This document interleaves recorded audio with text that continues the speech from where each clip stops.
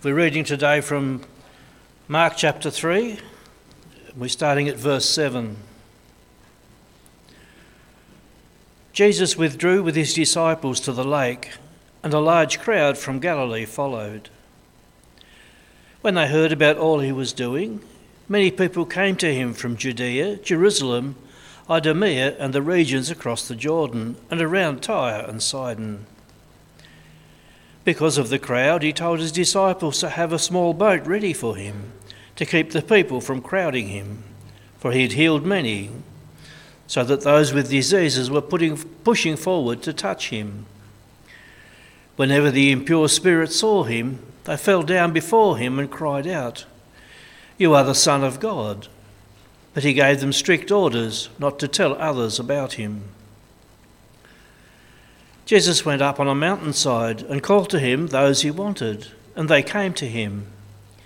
He appointed 12 that they might be with him, that he might send them out to preach and to have authority to drive out demons. These are the 12 he appointed: Simon, to whom he gave the name Peter; James, son of Zebedee, and his brother John, to whom he gave the name Boanerges, which means sons of thunder; Andrew, Philip, Bartholomew, Matthew, Thomas, James the son of Alphaeus, Thaddeus, Simon the Zealot, and Judas Iscariot, who betrayed him. That's our reading for this morning.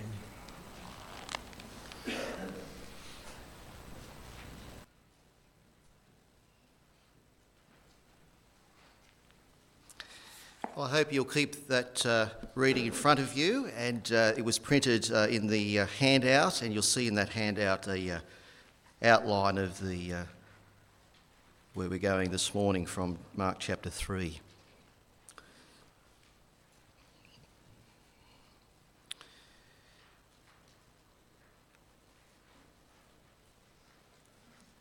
We'll think today that there are many medium to even large organisations who have a recruitment department recruiting their staff. It isn't always the case, however, that the organisation will do the recruiting from within or have the department from within the organisation. Sometimes, indeed, they will outsource the recruitment to a specialised HR department, and I happened to pick up a copy of a letter of one of these specialist departments called the Jordan Management Consultants, they were called. They completed a report on a recruitment that took place some months ago for a new enterprise. And anyway, the letter is addressed to Jesus, the son of Nazareth, the son of Joseph, I should say, the woodcrafter's carpenter shop of Nazareth, 25922, and it reads like this: "Dear Sir, thank you for submitting the resumes of the 12 men you have picked for management positions in your new enterprise.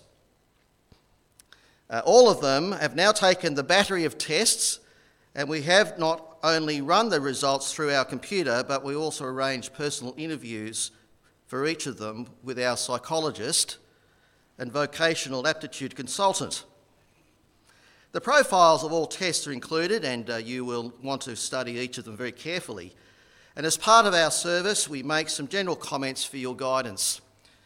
It is the staff's opinion that most of your nominees are lacking in background, education, and vocational aptitude for the type of enterprise you are undertaking. They don't have the team concept. We would recommend that you continue your search for persons of experience in managerial ability and proven capability. Simon Peter is emotionally unstable and given to fits of temper. Andrew has absolutely no qualities of leadership. The two brothers, James and John, referred to as Boanerges, place personal interest above company loyalty. Thomas demonstrates a questioning attitude that would tend to undermine morale. We feel it is our duty to tell you that Matthew has been blacklisted by the Greater Jerusalem Better Business Bureau. James, the son of Alphaeus, Matthew's brother, Thaddeus and Simon the Zealot definitely have radical leanings, and they both registered a high score on the manic depressive scale. But one of the candidates, however, shows great potential. He's a man of ability, resourcefulness, meets and greets people well, has a keen business mind and has contacts in high places. He is highly motivated, ambitious, responsible. We recommend Judas Iscariot as your controller and right-hand man. All the other profiles are self-explanatory. We wish you every success in your new venture. Sincerely, the Jordan Management Consultants. Well, little did they know how these men would be transformed by Jesus. For Jesus is in the business of training workers for his harvest and enterprise. And why he does that and how he does that is really what we're thinking about this morning. Are you a part of Jesus' training enterprise? What requirements are there?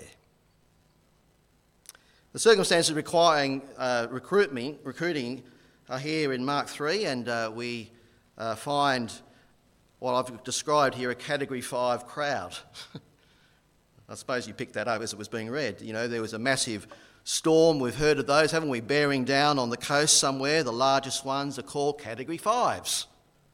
Massive storms. And what Jesus is facing on the shore of Galilee here is a massive event. A Category 5 crowd. People from all over the place here, all over the compass, have come to get to him, to be near Jesus, which really tells us something about his greatness. His reputation had exploded like a firecracker. From Galilee, where Jesus has been ministering, from Judea, Jerusalem and Idumea in the south, nearly 250 kilometres away. From Tyre and Sidon in the north, about 100 kilometres away. The regions across the Jordan in the east, all log-jamming upon Jesus. It was a bit like the Buddy Franklin moment. I don't know whether you saw this. Put it in your hand like AFL. Not everybody. I think every Tasmanian likes AFL.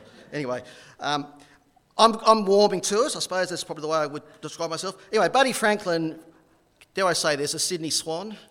Anyway, he kicked 1,000 goal not long ago, and you probably remember the crowd. It was a bit overwhelming, wasn't it? At that moment, the ball went through those posts. Thousands of adoring fans just sort of came to the ground and were going all over Franklin. Get the phone out, get the selfie with Buddy. Buddy's my buddy, you know. Pat on the back for the hero. And then the game just stopped for 33 minutes. They got their money's worth that night, didn't they?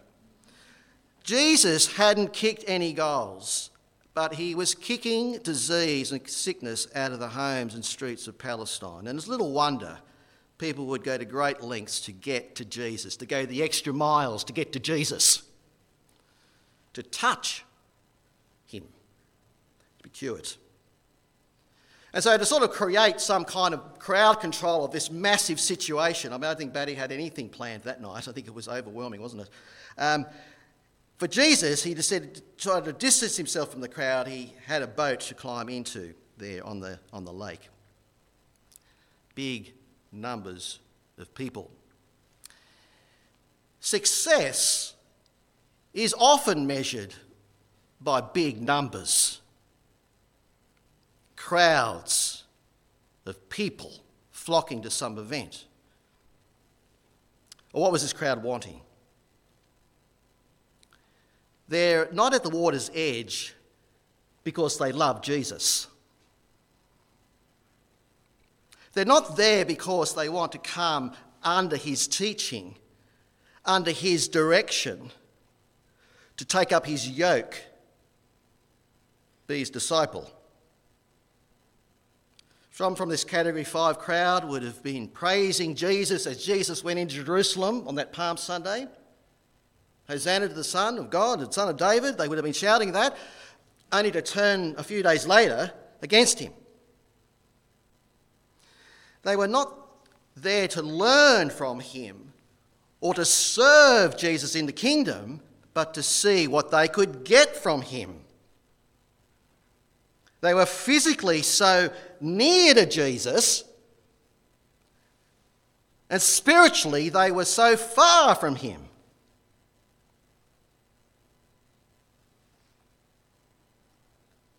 They were there because they were more concerned about their bodies than their souls. It's good to be concerned about our bodies. Our prayers are often focused on the physical problems, the sick, the recovering from illness and operations, the fact that we're going to be raised bodily one day in the resurrection to be reunited with our souls means we should be concerned about the well-being of our bodies here. But Jesus' top priority in his teaching is the care of our souls. He said, "What will it profit a person to gain the whole world and lose his or her very soul?" The value is your soul. How much are people concerned about their souls? How concerned this Category 5 crowd? What the crowd is doing with Jesus makes it clear that people can be very near to Jesus, could be very near to touch him and benefit from him, but he may never know them. Their souls aren't saved. It wasn't their concern.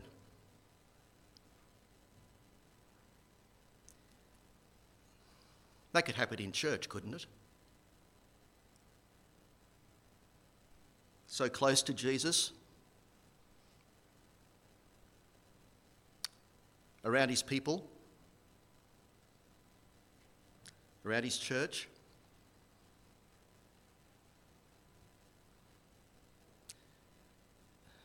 Even a member. Around his word. Having needs met. Being prayed for concerning physical health. And the soul isn't saved. A large congregation might be filled with spiritually mature people, filled with the love of God, filled with kingdom service, where disciple making is kind of like the DNA. And there could also be large congregations made up of lots of what is described as tares and wheat, or weeds rather, that outnumber the wheat. Could happen in smaller churches too. A Category 5 crowd near Jesus, pressing around him, says nothing about the spiritual maturity of people, just as the size of a congregation itself says nothing about its spiritual maturity.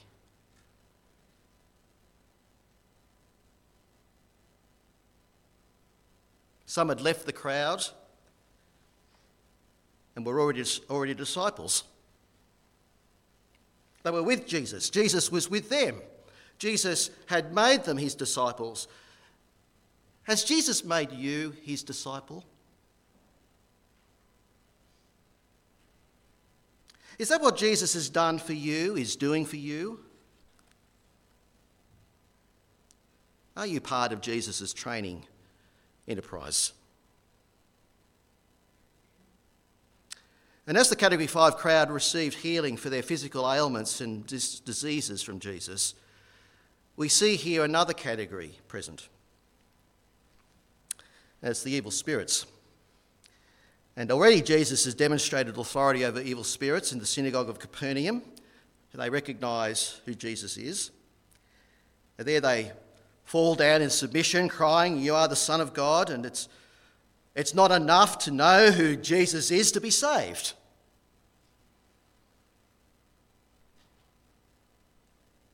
Or to say who Jesus is.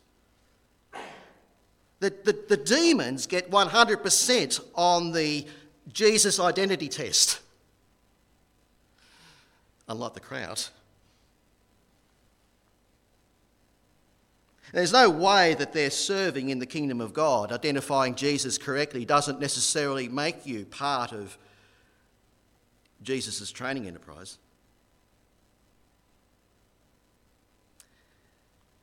Adam exercised his God-given authority in the garden by naming things. The Garden of Eden. And it's absolutely pointless of the demons to try to assert their authority over the second person of the Trinity. But they have a go, don't they, in the passage? Which brings that swift rebuke from Jesus, giving them strict orders not to tell anyone about him. Why does he do that? Because I think it's unsuitable as a witness. How could it be the right of the demons to point people to the identity of Jesus? And then secondly, the messianic secret is in place, as we've talked about this already, haven't we, in previous weeks. He's the Son of God, whose identity is going to be defined ultimately through the ministry at the cross.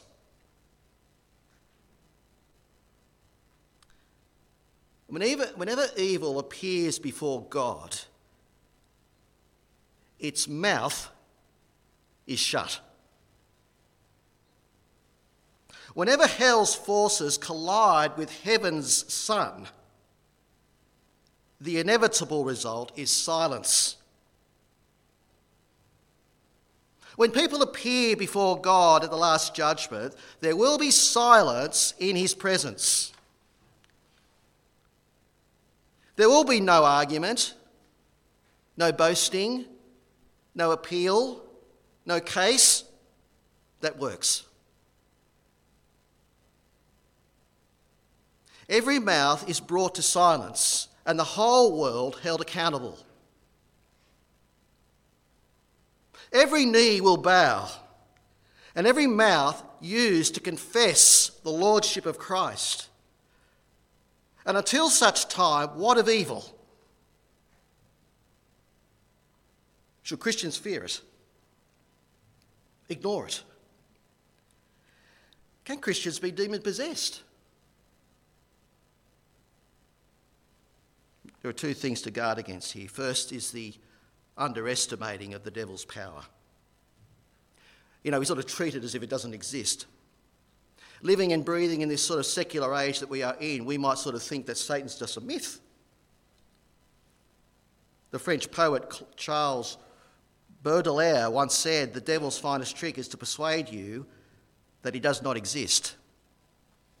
And he's convinced many. But then we must be careful of overestimating his power. To not blame him for every sinful behaviour, like, the devil made me do it. Nor do we believe somehow that God is limited or restricted by his supernatural enemies.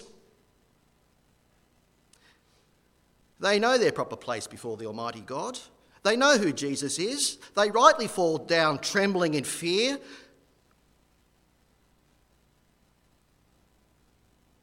Being united to Christ, united to your Saviour by faith, you can never be destroyed by them. God has almighty care of his children. There is no scheme the evil one may try to inflict that will result in his ultimate victory over God's people, nor his possession of them. When Satan tempts me to despair, and tells me of the guilt within. Upward I look and see him there, who made an end of all my sin. Have you looked at this one and seen how he has made an end of your sin? And that's how Jesus is now your Saviour. You may see him as having supreme authority. You may fall down before him reluctantly, not wanting him to have control of your life. It might just be enough for you to know who Jesus is. Well, the demons do that.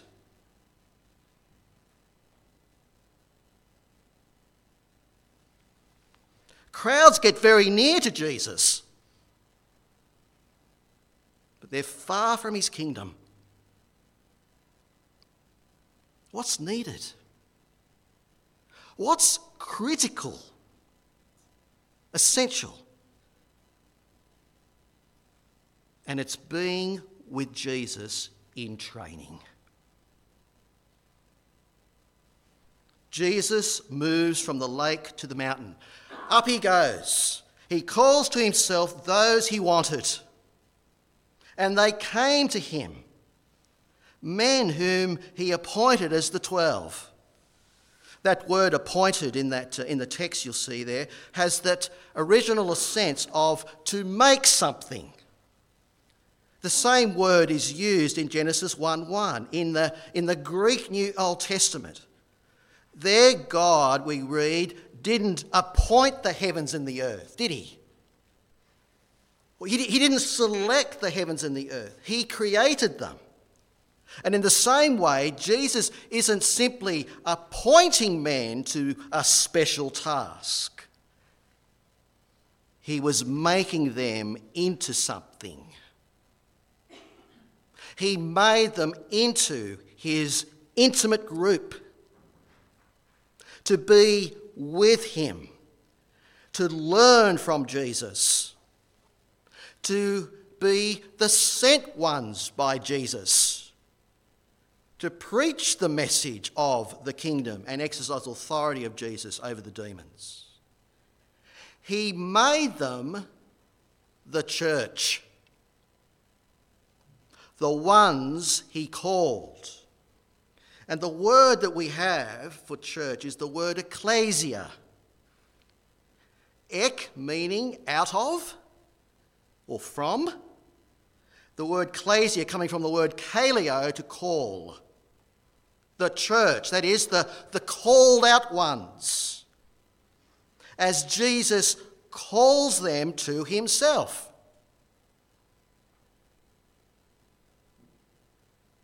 When someone comes to believe in Jesus for the first time, they don't just believe in Jesus, but into Jesus, called from being outside Christ, from being separated from him, to union with him.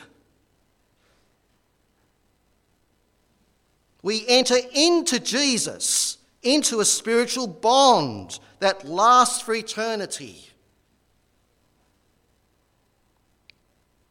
We have been called by Jesus to be with him, to learn from him, in order to be sent by him. As soon as we believe into Jesus, he gives us a mission to go into the world and make disciples. And as we do that, he is with us. Every apostle is a disciple, but not every disciple is an apostle. And the 12 had that unique authority. And Jesus called them and commissioned them. Their preaching comes to us in the New Testament. Their authority from Jesus is in the Scriptures. Their ministry was the outflow of being with Jesus. We aren't looking for any new apostles today. The foundation of the church has already laid. It has been built upon Christ, built on the foundation of the apostles, being built up into Christ the head. But why 12? Why not 10? Or 8 or 16? And 12 recalls that 12 tribes of Israel that were the foundation of that old covenant community. By calling the 12, Jesus has establishing the new covenant community to stand in continuity with Israel, the old covenant community established through, remember, Moses. And established where by Moses? With God? On a mountain. Mount Sinai. And our Lord Jesus, the 12, on the mountain, inaugurating the new era on the new community. It was the church in miniature. They were from all sorts of diverse backgrounds and far from standout candidates. And he united them into one body for his service. But the essential thing was that he called them.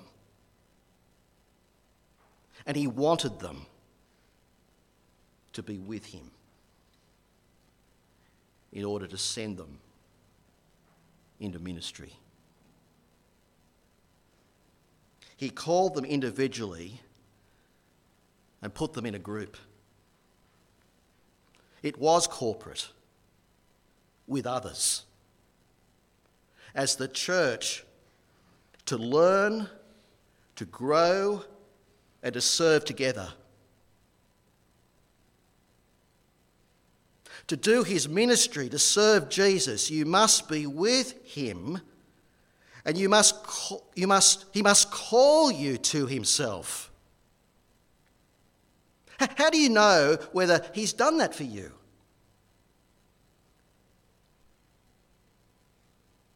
Well, you've come to him by faith and trust and repenting, depending. He calls you by speaking through the words of Scripture, words of the apostles,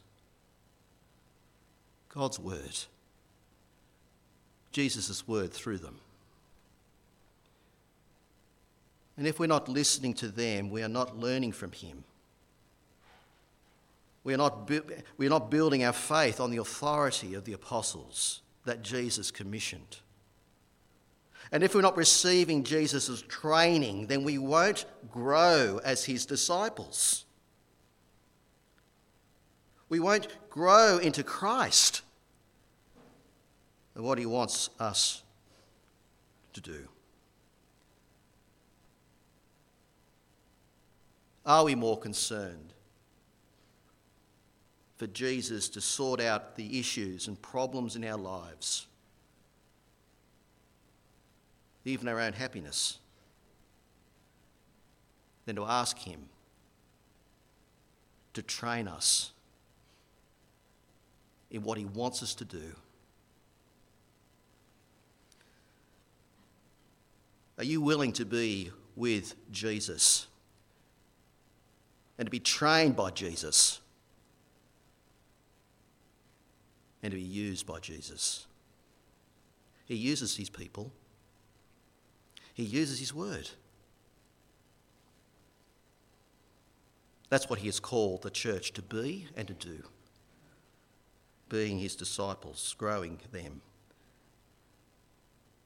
making them as his people go. Let's pray.